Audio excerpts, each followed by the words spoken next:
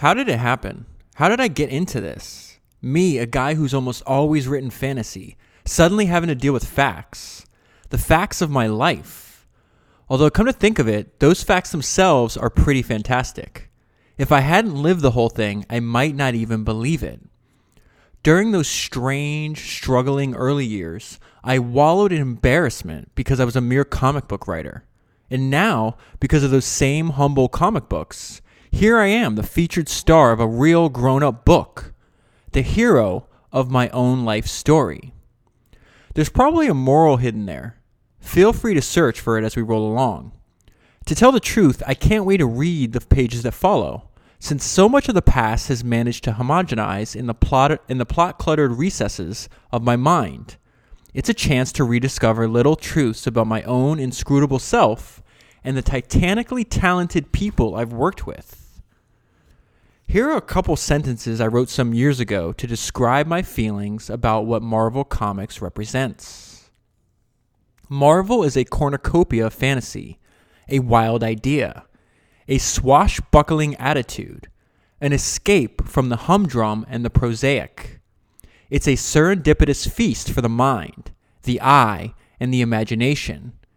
A literate celebration of unbridled creativity coupled with a touch of rebellion and an insolent desire to spit in the eye of the dragon.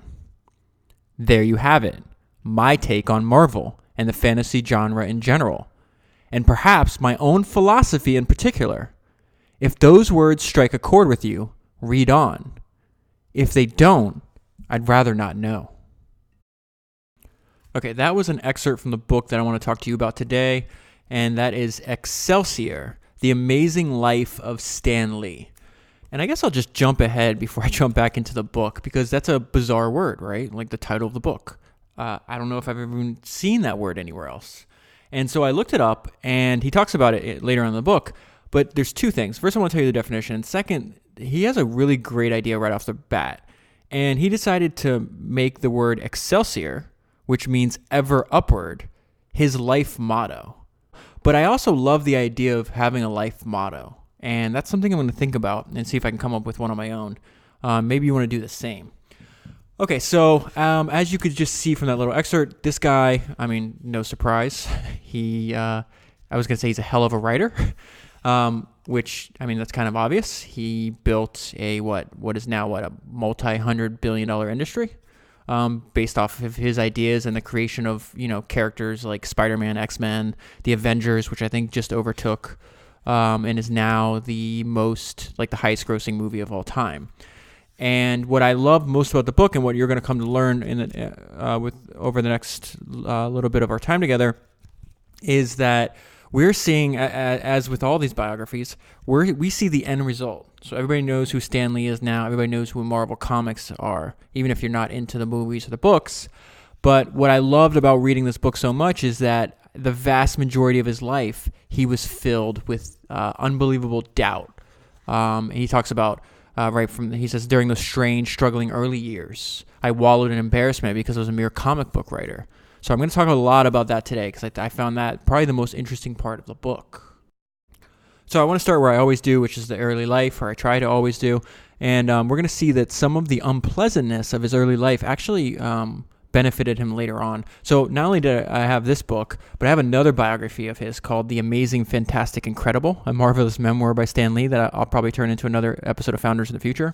But in that book, he talks about the unpleasantness of the relationship between his parents gave him one hell of a work ethic. And we're going to see what he means by that. He says, I always felt sorry for my father. He was a good man, honest and caring. He wanted the best for his family, as most parents do. But the times were against him. At the height of the Depression, there were just no jobs to be had. Seeing the demoralizing effect that his unemployment had on his spirit, making him feel that he just wasn't needed, gave me a feeling that I would never be able to shake. It's a feeling that the most important thing for a man, and I would also add person, he's writing this book in 2002 when he's 80 years old. He doesn't pass away till he's 95.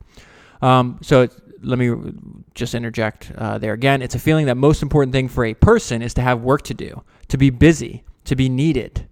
Today, I never feel more fulfilled than when I'm working on a number of projects at once, which is really nuts because I'm always wishing I had more free time. Still, when I'm busy, I feel needed, and that makes me feel good. So he's going to reflect a little bit about like what it was like growing up during the Depression and seeing his parents struggle and frankly argue constantly about money and the lack thereof of money. They were both good, loving parents, and I think the only thing that gave them any pleasure was their children. My brother and I always regretted that fate had not been kinder to them and that they couldn't have had happier lives. I think that's like the greatest tragedy in life, to waste the one life you have and to spend it being miserable and unhappy. And unfortunately, I think that's like the default for most of the humans that have ever lived. I think the estimate I read one time was like it might be about 105, 115 billion humans that have ever existed. And I mean, what percentage of them had a truly happy, fulfilled life? Probably a very small percentage. Very hard to do. All right, they must have loved each other when they were married, but my earliest recollections were of them two arguing, quarreling incessantly. Almost always it was over money, or the lack of it. I realized at an early age how the specter of poverty, the never-ending worry about not having enough money to buy groceries or to pay the rent, can cast a cloud over a marriage. I'll always regret the fact that by the time I was earning enough money to make things easier for them, it was too late. And he talks about like reflecting, like one of his earliest memories of his father was his father sitting at the kitchen table, going through the want ads, spending all day applying for jobs, coming back with no luck, and then doing it over and over and over again. And I just want to read this one sentence, and Stan just has a wonderful way with words. And this was his impression as a young person seeing this happen to his family. He says, "Forced idleness is a terrible thing." That's a hell of a sentence. And you know what's weird, though, to me, now that I've read the book? So he was definitely not idle. I think I talk a little bit about it later on, but in case I don't, he basically wrote all day long, every day, constantly. And he didn't necessarily enjoy the process of writing because he's like a extrovert, a gregarious person. You want to be around people. And when you're writing, you have to be kind of alone.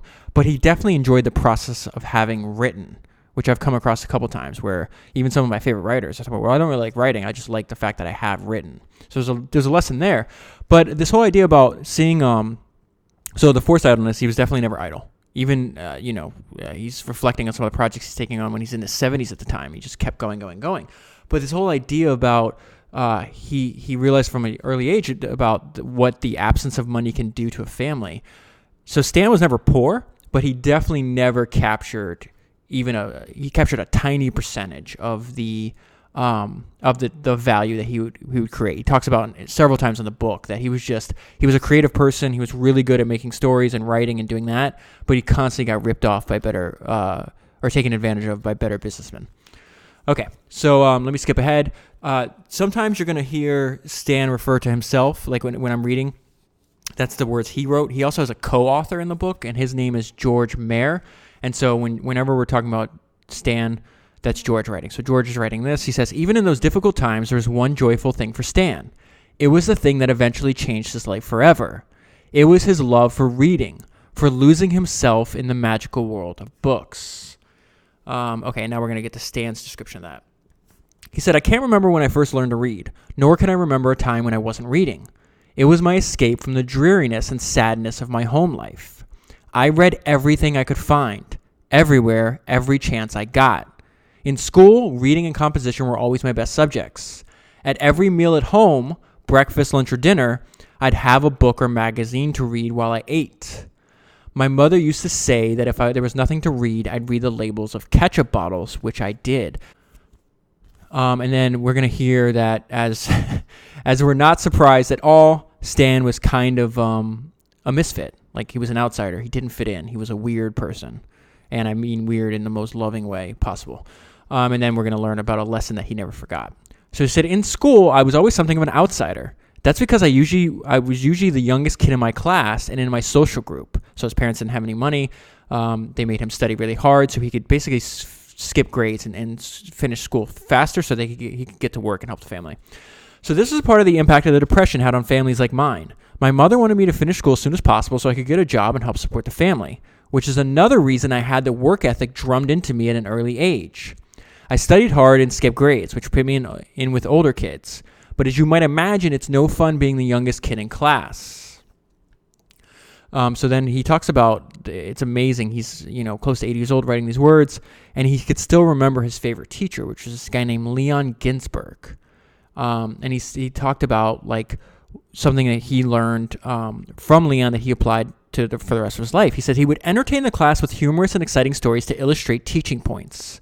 It was Mr. Ginsberg who first made me realize that learning could be fun, that it was easier to reach people, to hold their attention, to get points across with humor than any other way.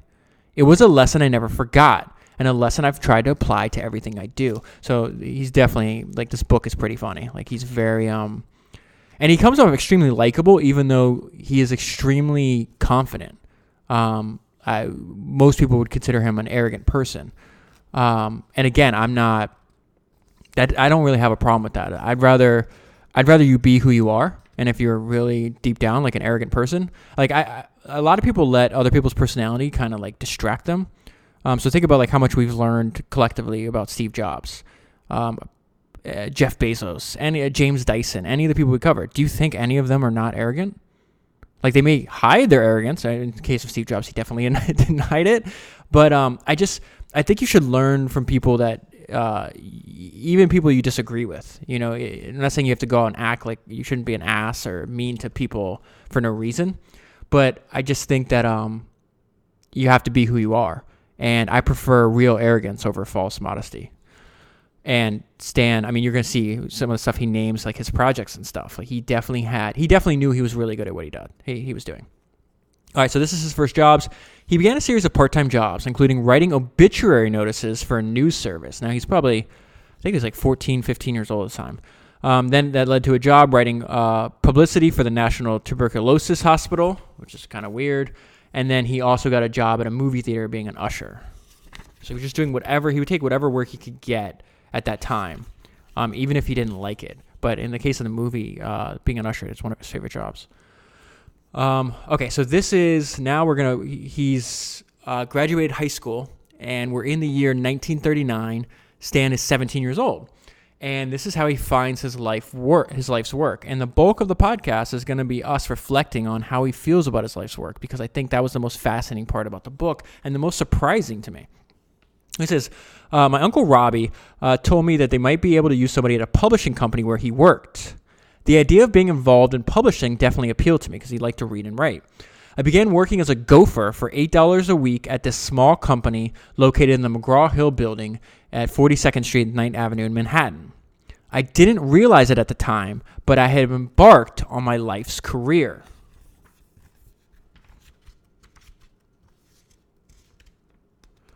Okay, so this is how he becomes a comic book writer by accident. Then my big break happened. As the number of comics expanded, there was more work than Joe and Jack could handle. These are the people working. The place is called, it changes names multiple times before it becomes Marvel. So I guess I should bring that up. I didn't know Stan Lee is not technically a founder of Marvel Comics. But as you'll see, he worked there for 40 years. He was the editor. He was the man in charge doing everything else. And at the time, most of the people that owned, like the company was sold 5 or 6 different times before Disney owns it. And they were just like shuffling executives. They didn't pay much attention to like the creative department, even though the creative department was the ones actually creating the products that gave them all the profits that they would collect. And they would say dumb things like, business people are much more valuable than you, Stan. They would even talk like down to him, which is really silly, especially in today's day and age when we know that product is so important. And they say stuff like, if I raise the price of a comic book from 12 to 15 cents, that one act by me will make us more money than everything you do in a year. And it's like, well, no, it wouldn't, because if you didn't have Stan Lee writing all these novels, like he's the one that came up with Spider-Man and the Fantastic Four and the Avengers and all these other people, like you go out and play golf all day. Like you may own the company, but you're definitely not the most important person there. So to me, I think, and to a lot of people, when they think of Marvel Comics, they think of Stan Lee. So just keep in mind, he didn't technically start the company. I mean, he did get equity way, way, way later after getting screwed over a couple times. But he is the founder of Marvel for all intents and purposes.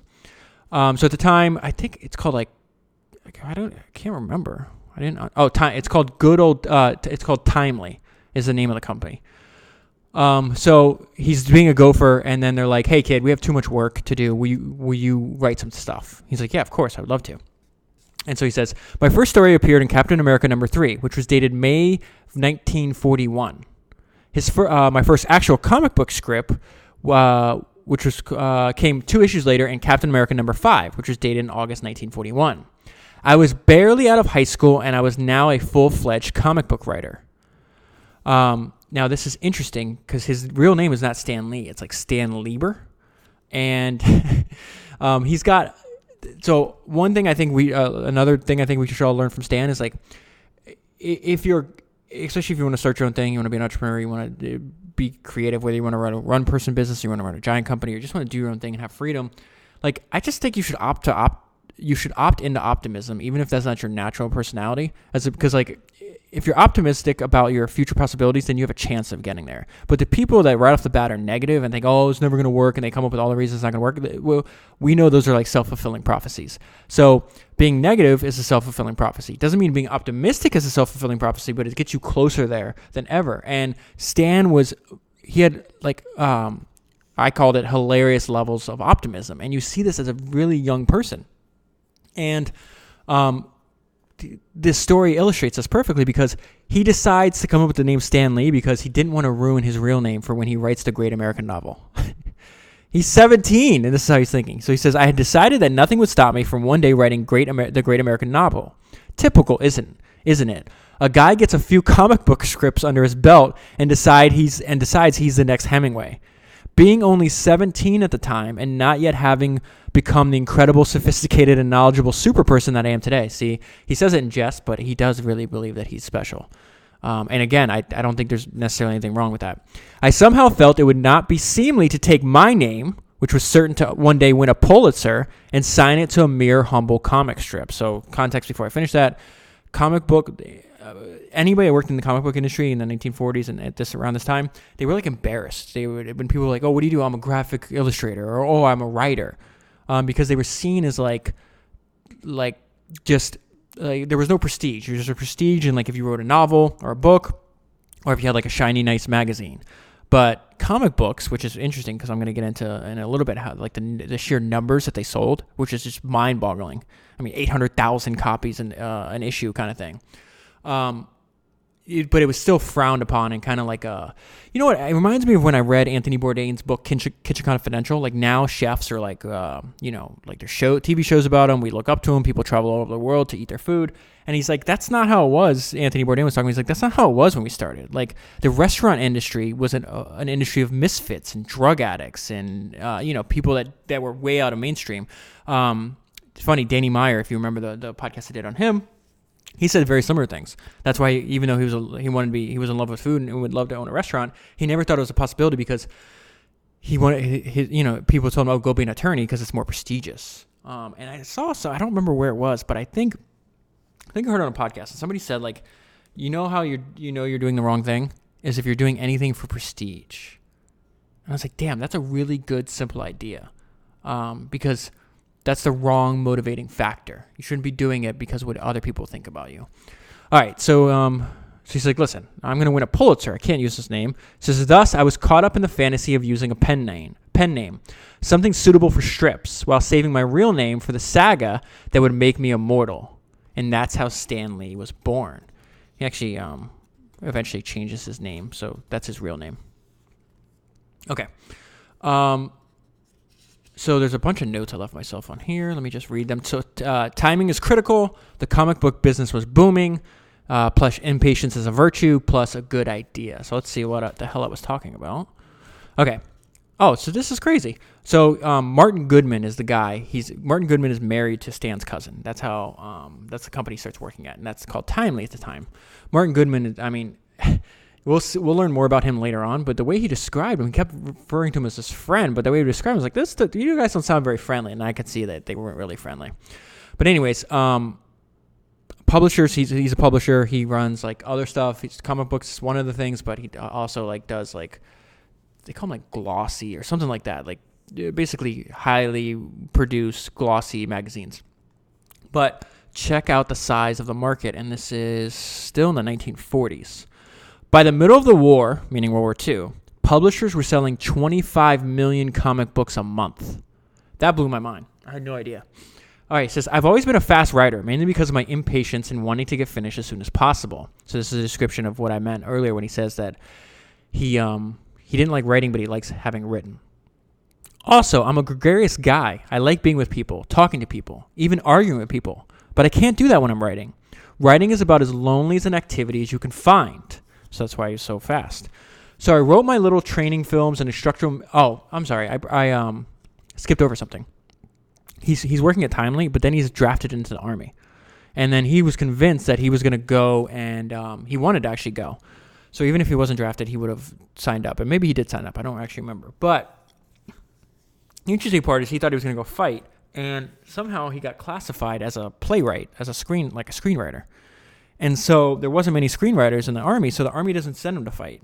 They have him. They're like, hey, we have a bunch of conscripts, people that like don't have any idea what the military is about, and we need to like train them. So they made like films and instruction manuals, and so that's what Stan did. And the good idea, I mean, is how he was able to keep his job at Timely while he was still in the Army. And we're going to see that ties into how fast he works. He says, so I wrote my little training films and instruction manuals the same as I've always written everything else, as fast as I could. I never expected that one day the officer in charge would tell me to take it easy because the others in our unit were turning out their material at a much slower pace, and I was making it look as if they were dragging their feet. Well, since I had to slow down, that left me with lots of spare time on my hands, and it was then that an idea hit me.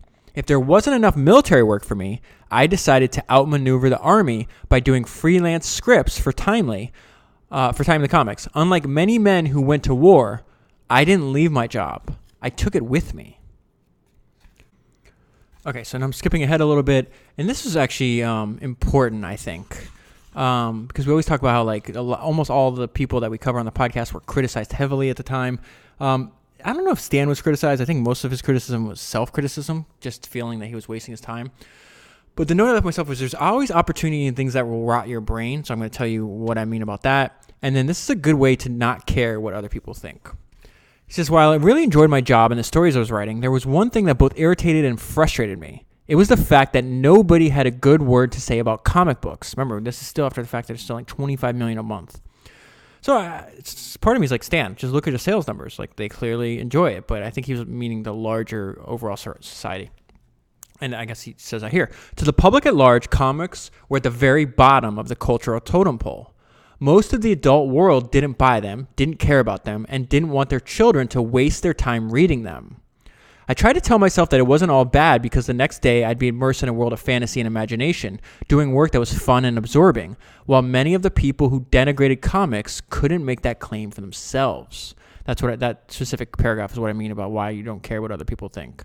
If somebody's close to you, somebody you respects, giving you constructive criticism, that's one thing. But the idea is like, well, I'm enjoying the work I do. He's not making much money at the time. Most of the money's going to the owner of the company, unfortunately. But he's immersed in a world of fantasy and imagination, and the people criticize it. Like, he's loving what he's doing, and most of the people that are criticizing surely can't say the same thing. And this whole idea about most adult worlds didn't want them buying them, reading them. I heard this idea, and I took a note on it. So let me go and pull that up for you real quick.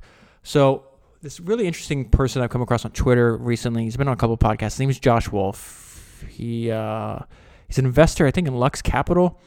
And he has this quote. Let me just read the quote from this podcast. He says, the most valuable words in investing are, it will rot your brain. When those words are uttered by a parent, it presages the next $10 billion industry. And so he goes and gives examples throughout time. He says rock and roll in like the 70s, TV in the 80s, the internet, video games. I would add comic books to that. Because think about how valuable. We're still in the 40s, maybe the 50s at this point in the book. And now, fast forward 60 years later, whatever the case is, however, 70 years, whatever it is. And, how valuable is the comic book? Like, just take Marvel alone. Like, the intellectual property that Marvel has developed. You're talking about they've made, tens of billions of dollars, if not more? Probably, no, it's got to be more than that. Between all the comic books, strips, newspaper. They even turned them into like a daily newspaper strip that Stan Lee was doing for like 20 years every day. Just the amount of money it would generate is fascinating. So that 10 billion number is actually a little low. Okay. Skipping. Okay, so there's two important things in this one paragraph. First, this is going to be Stan's advice on writing, and then as we see with most of the people that go on to do amazing things, they studied the history of their profession. Whether they read books about it, like Elon Musk suggests, that's part of where I got the idea to do this podcast, because when Elon was asked, hey, like, how did you learn about business? Did you read business books? He's like, no, I look for help in a historical context, books, basically. I like biographies. And they could either are learning from people like in their profession that came before them. So Stan studied the great writers. And he said, now this is the co-author George describing Stan's advice to writing. So it says, yet his advice to writers was sound then and remains so now. It is boiled down to these rules. 1, have a provocative beginning. 2, use smooth continuity from panel to panel. 3, concentrate on realistic dialogue, which leads to good characterization. 4, maintain suspense throughout. And 5, provide a satisfying ending. That pretty much well sums it up the way Euphrates, Shakespeare, and Hemingway did it. And of course, it was the way Stan endeavored to do it all during his career. Okay, so now we have here Stan reflecting on, he's still in the thick of it. Again, comic books are selling, but they're not really respected. And self-doubt is the largest. I mean, this is a biography on Stan Lee, and I think his co-star is the self-doubt, which is fascinating considering how successful what he created turns out to be. But he has this point. He's like, listen, I don't want to copy. I want to create. And unfortunately, he's working for somebody that only gives, like, they don't care about what they're doing. They just want to make $1. And they'll do that by first seeing what other people are doing and then quickly copying. So he says, I was writing many, if not most of the stories, and I admit I enjoyed the variety. Yet I said to myself, none of this is making an impression on anybody. We were reasonably successful. We made some money. But what bothered me is that we were always following the trends, never setting them. That changes later, and I'll tell you more about that. Martin Goodman, that's the owner of the company he works for, would merely check the sales figures of all the various comic book companies, see what was selling well, and then say to me, you know, Stan, everyone else's knitting stories seem to be selling well, so let's do books about knitting. Then at some later date, he'd say, the funny animal books are doing well, so we'd switch to funny animal books. That sounds like a terrible place to work, doesn't it? It went on and on and on. Every few months, a new trend, and we'd be right there, faithfully following each one. I hated that word, following. Even though it was a good job and I enjoyed working with all the artists and other writers, it really wasn't creatively fulfilling. I felt that we were a company of copycats. We'd see what type of comics were selling well, and then we'd flood the market with new titles in that same vein. But it was a job, I was good at it, and things could have been worse. So I just stayed with it, occasionally wondering where it was all leading to. I could never have imagined how it would all shake out. Okay, now he's got more advice. So maybe this is a better way to put it. So, first he talks about why he can work so fast. So let me get there first. He says, I was doing so much of the writing myself, and if I may be totally candid, I'm my own biggest fan. Since I liked everything I wrote, there wasn't that much editing needed. So I've been using the words confidence, arrogance, whatever you want to use, optimism. I think that's a better way to put it. Like, what I was really trying to get to is, like, especially if you're standing outside of the norm and you want to do something different, something that's just not copying whatever, like the tracks that are laid down for everybody else. Like, I don't see a reason not to be your own biggest fan. Even if you're not, like, you may not be producing the quality of work that you want to now, but being your own biggest fan, like, assuming you're not, like, lazy and giving up, like, you can grow into that quality. And I don't know. I think Stan hit on something. It's weird because he's his own biggest fan, and at the same time, simultaneously, he's doubtful that his life's work means anything. So this is just another reminder. We're hearing some of his inner monologue here. Before he becomes a Stan Lee, we all know that it took him time to realize that he's already found what he should be doing with his life. And that was just mind-blowing to me, not knowing his life story before this. You know, it's perfectly normal to have doubts. Stan Lee had doubts for 4 decades. Oh, maybe not 4, 30 years, whatever it is. Close to that. It's a long time. It says, the two things I didn't love about my life were the 1 hour commute and the feeling that I wasn't getting ahead the way I should be. The haunting feeling that I was only a moderately successful hack. Think about that. Think about how he's describing himself. That's insane, right? That's what I mean about like the reason it's so like, I love the fact that human nature doesn't change. He felt this way in the, let's say this 1950s we're in now. There's people in present day that feel that way. And in 150 years from now, there'll still be people that feel the same way.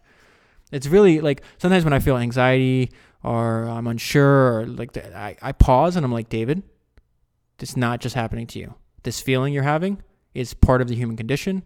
It's been happening in the past. It will happen in the future. So don't let it freak you out. Calm down. Write out your feelings if you need to. Write down like what's bothering you. And then, you know, what I love the that Henry Kaiser quote. Like problems are just opportunities and we're close. But feeling miserable about it is not helping anything. I understand it's it's like natural. It's our natural like part of being human. But I feel like that looking at things like stepping outside myself and looking back and be like, okay, oh, I'm anxious. Oh, okay, well, most humans are anxious, and they always will be, most likely. So what are we gonna do about it? I mean, this guy's calling himself, I was only a moderately successful hack. So, if he feels that way, why wouldn't we, right? Waiting for some elusive big break and the chance to get out of comics and into the real world. This is such an important sentence coming up. What I didn't understand at that point in my life was that comics were the real world to me. And he's not going to understand that for quite some time. We're still early in the book. All right. Okay, well, we're in like the middle of the book.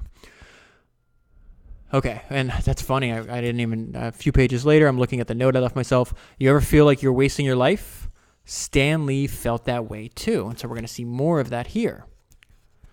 As time went by, one problem that kept gnawing at me had nothing to do with the comic book characters or plots, but rather with the plot of my own life. I was still feeling more and more frustrated and discouraged. I realized I was almost 40 years old and still doing comic books. Was that what a grown man, a husband and father should seriously be doing? I told Joni, that's his wife, how I felt, and she was totally sympathetic. She said she could understand if I felt burned out. After all, she knew how many years I'd been working at the same job, and she knew how much pressure I was constantly under to turn out script after script. She also understood that I felt somewhat like a DJ in a small town. I was sitting at the mic, getting the message out, but was anybody listening? Did anybody care? I felt I was wasting my adult life and whatever little talent I might possess on a job that wasn't all that meaningful. I was just making a living, nothing more. This is a dangerous thing about our mind. Our mind plays tricks on us.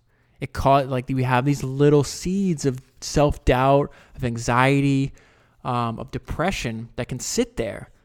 And I'm just going to keep bringing this up on the podcast because I know people that are listening to this feel that way too. I've felt that way. And I'm sure I will in the future. But it's not real. That is not actually happening. You have to step back and take and learn from using history as give yourself additional context and realize that, everybody feels this way, even if they're not going to talk to you about it.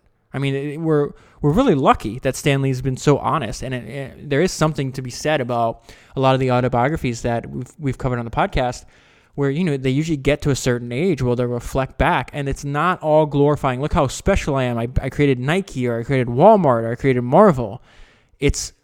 They all talk about the regrets they had, the stuff they wish they could have done differently, and I think that's super valuable because by that age, the past is done. You can't really do anything about it. But if we understand that most people have these regrets, and they're usually the same kind of regrets over and over again, usually, I wish I spent more time with family, maybe I didn't work, maybe I shouldn't have worked as hard, et cetera, or worked as much rather. It's inevitable if we're not heeding that advice that we're going to feel the same way. And I think that's one thing I don't want to do. I don't want to have a lot of regrets when I'm older, and you probably don't either. Okay, skipping ahead. Oh, he's got some great. He's just he's an amazing writer.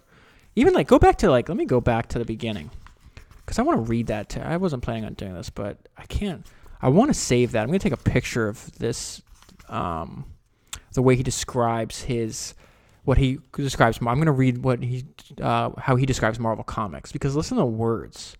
cornucopia, swashbuckling, humdrum, prosaic, indipitous feast of the mind. So it says Marvel is a cornucopia of fantasy, a wild idea, a swashbuckling attitude, an escape from the humdrum and the prosaic. It's a serendipitous feast for the mind, the eye, and the imagination, a literate celebration of unbridled creativity, coupled with a touch of rebellion and the insolent desire to spit in the eye of the dragon. Whatever you say about that paragraph, if you like it or you don't, you're going to remember it. And I think he was extremely good at marketing and promotion. A lot of the book is actually dedicated to the fact that he felt his bosses didn't know anything about it.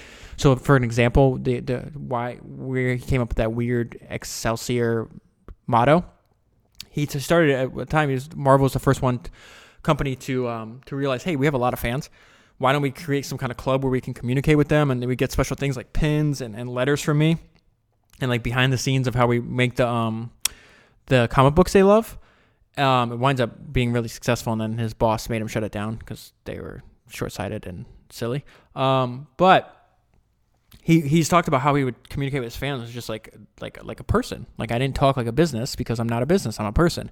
So he started using these words, and then he noticed other comic book companies copy that. So they would use like his folksy language. He's like, well, now I need something like, I clearly see they're stealing from me, copying from me rather.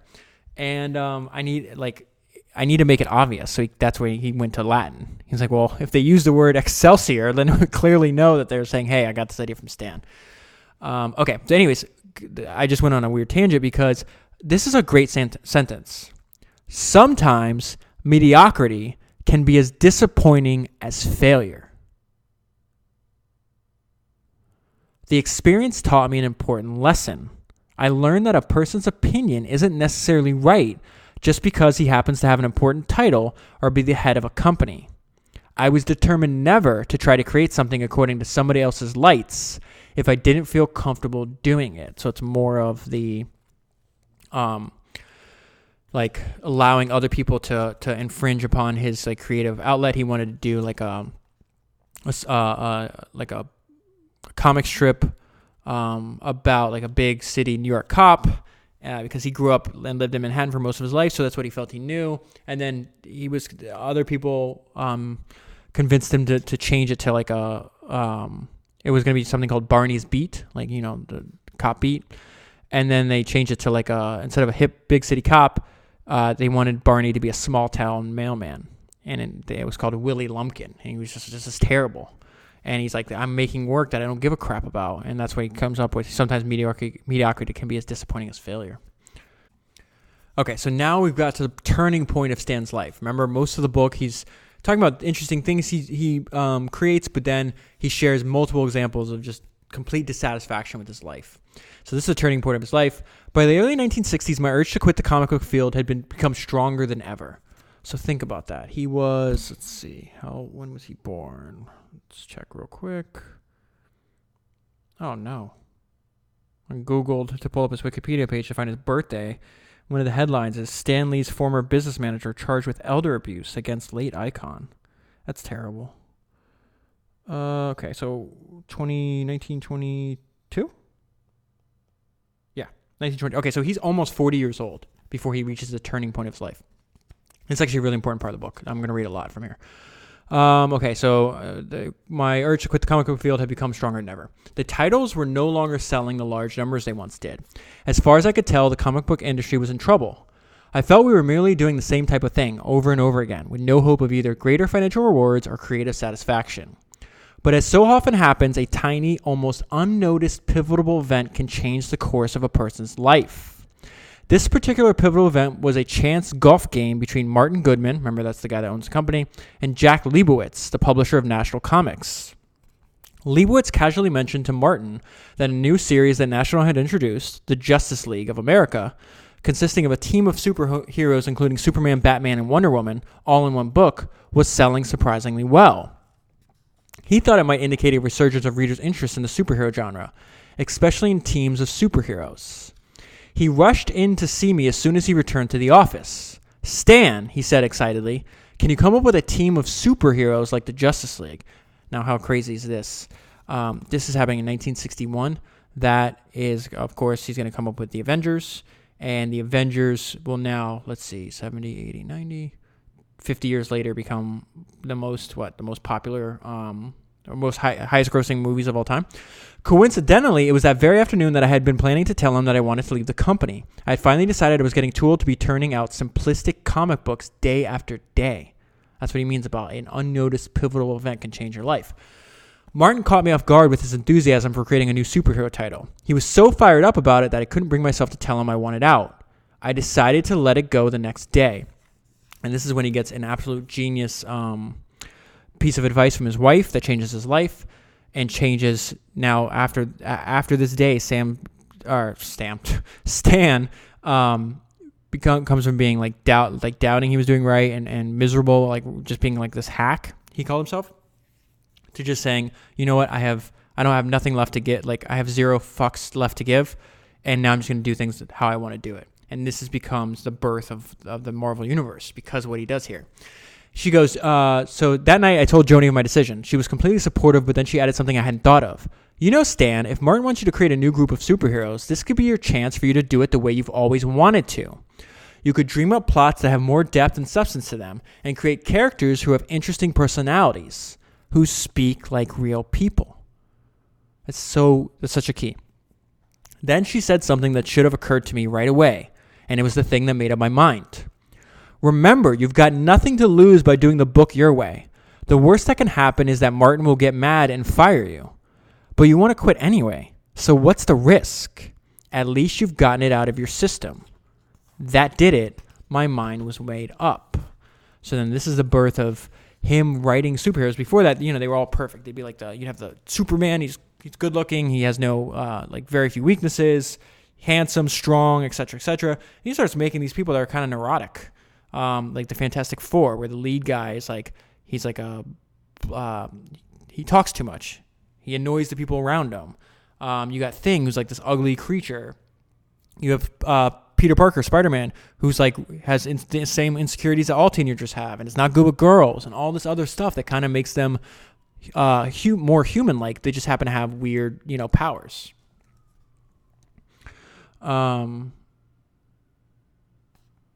Okay, so this is an example of what I was saying earlier about, I understand that most people prefer modesty, but I'm not necessarily sure if I believe that's the best advice for entrepreneurs or people that are being creative.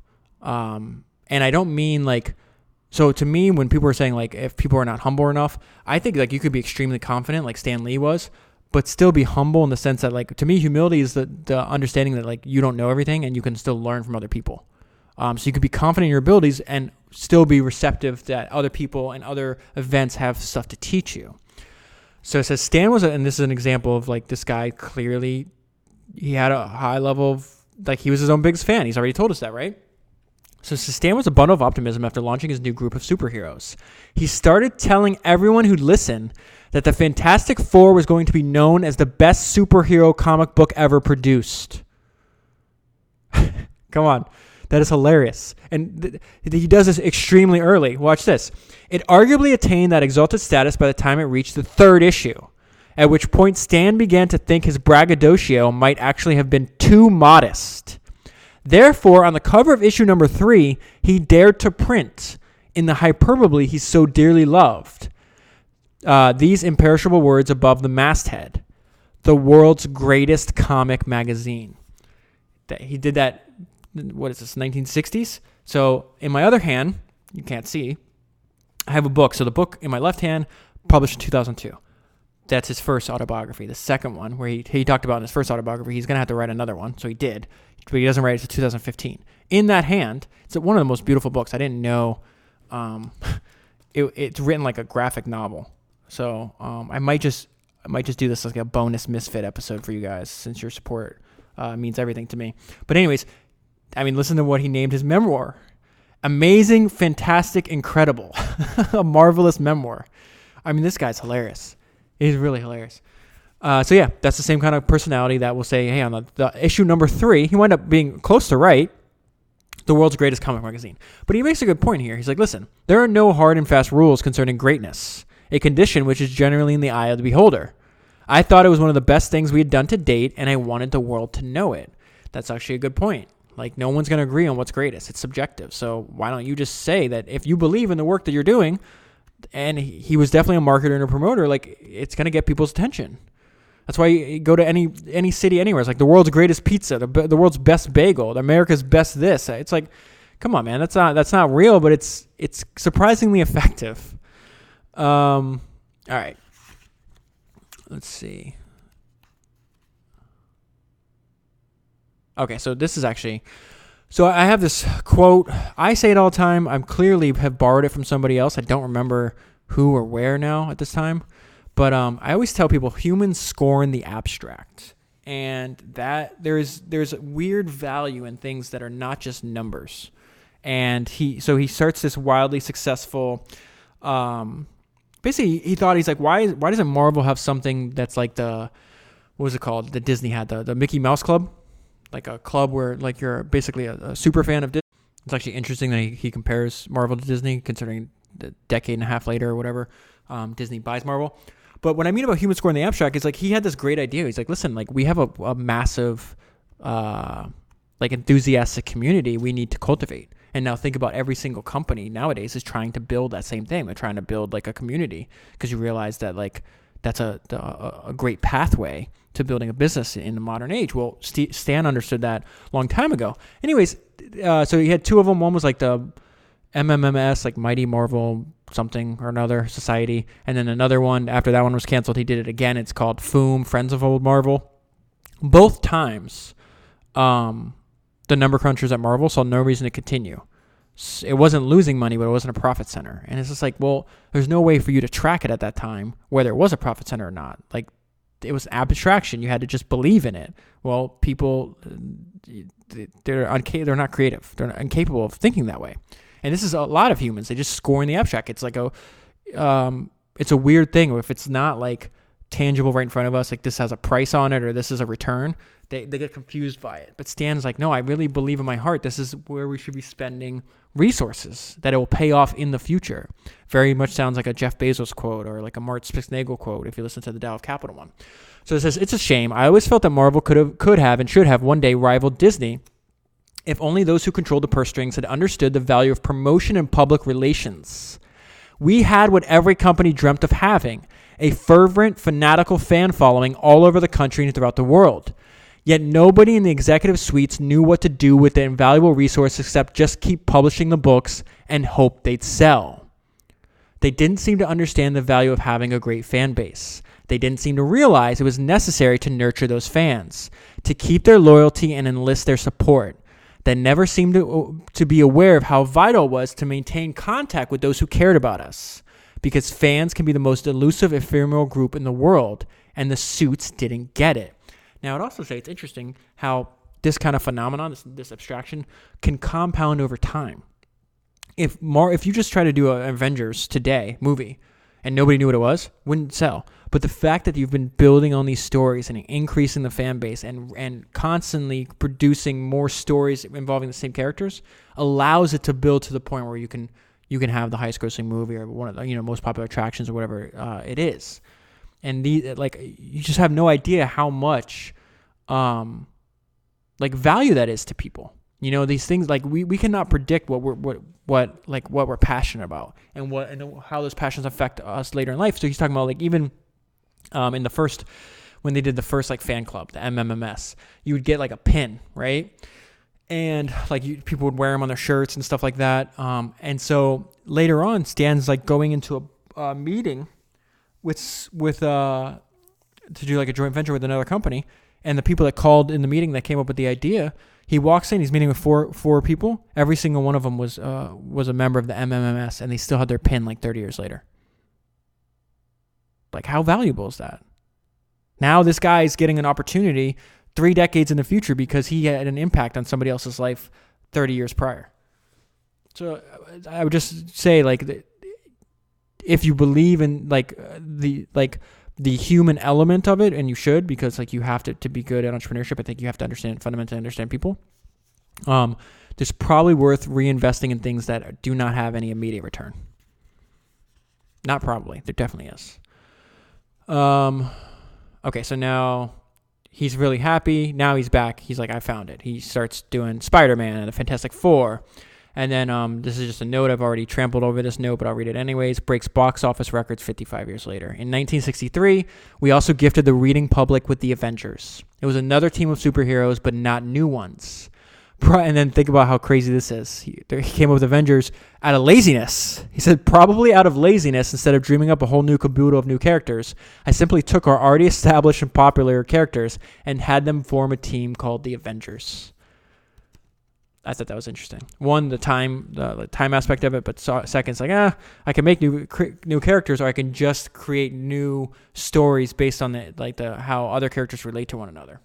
Which again is just a reflection of human. Think about all the different humans that you interact with and how those relationships then interact with each other. Like you act differently with maybe your spouse, to your best friend, to your coworkers, to the people you play sports with, or whatever the case is.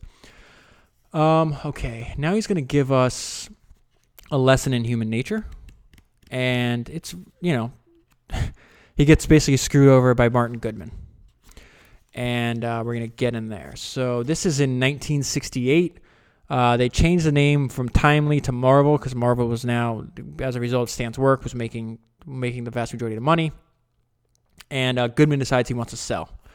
So he says, Martin told me that Perfect Film was offering him between $12 and $15 million in cash from Marvel. That's $12 to $15 million in 1968 dollars.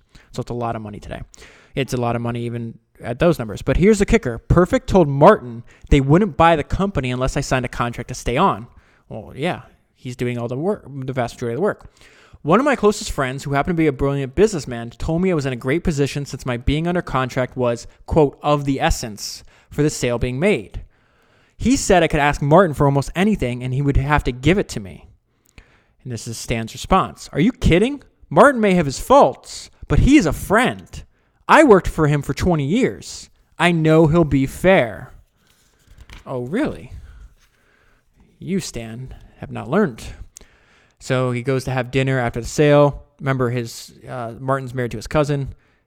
So it's Martin, his cousin, Stan's cousin, and then Stan and his wife. Martin puts his arm around Stan. He says, Stan, I'll see to it that you and Joni will never have to want for anything as long as you live. I'm going to make you a gift of some valuable warrants, which he said were somewhat like stock options. I figured, at last, this is my pot of gold. He's keeping his promise. As time went by, the warrants proved to be absolutely worthless. But what was even worse, although he said he would, he never actually gave them to me. Nor did he ever, in any way, make good on the promise that Joni and I would never want for anything as long as we live. No bonus, no bonds, no warrants, either worthless or otherwise. Zilch. I guess there's a lesson to be learned there somewhere.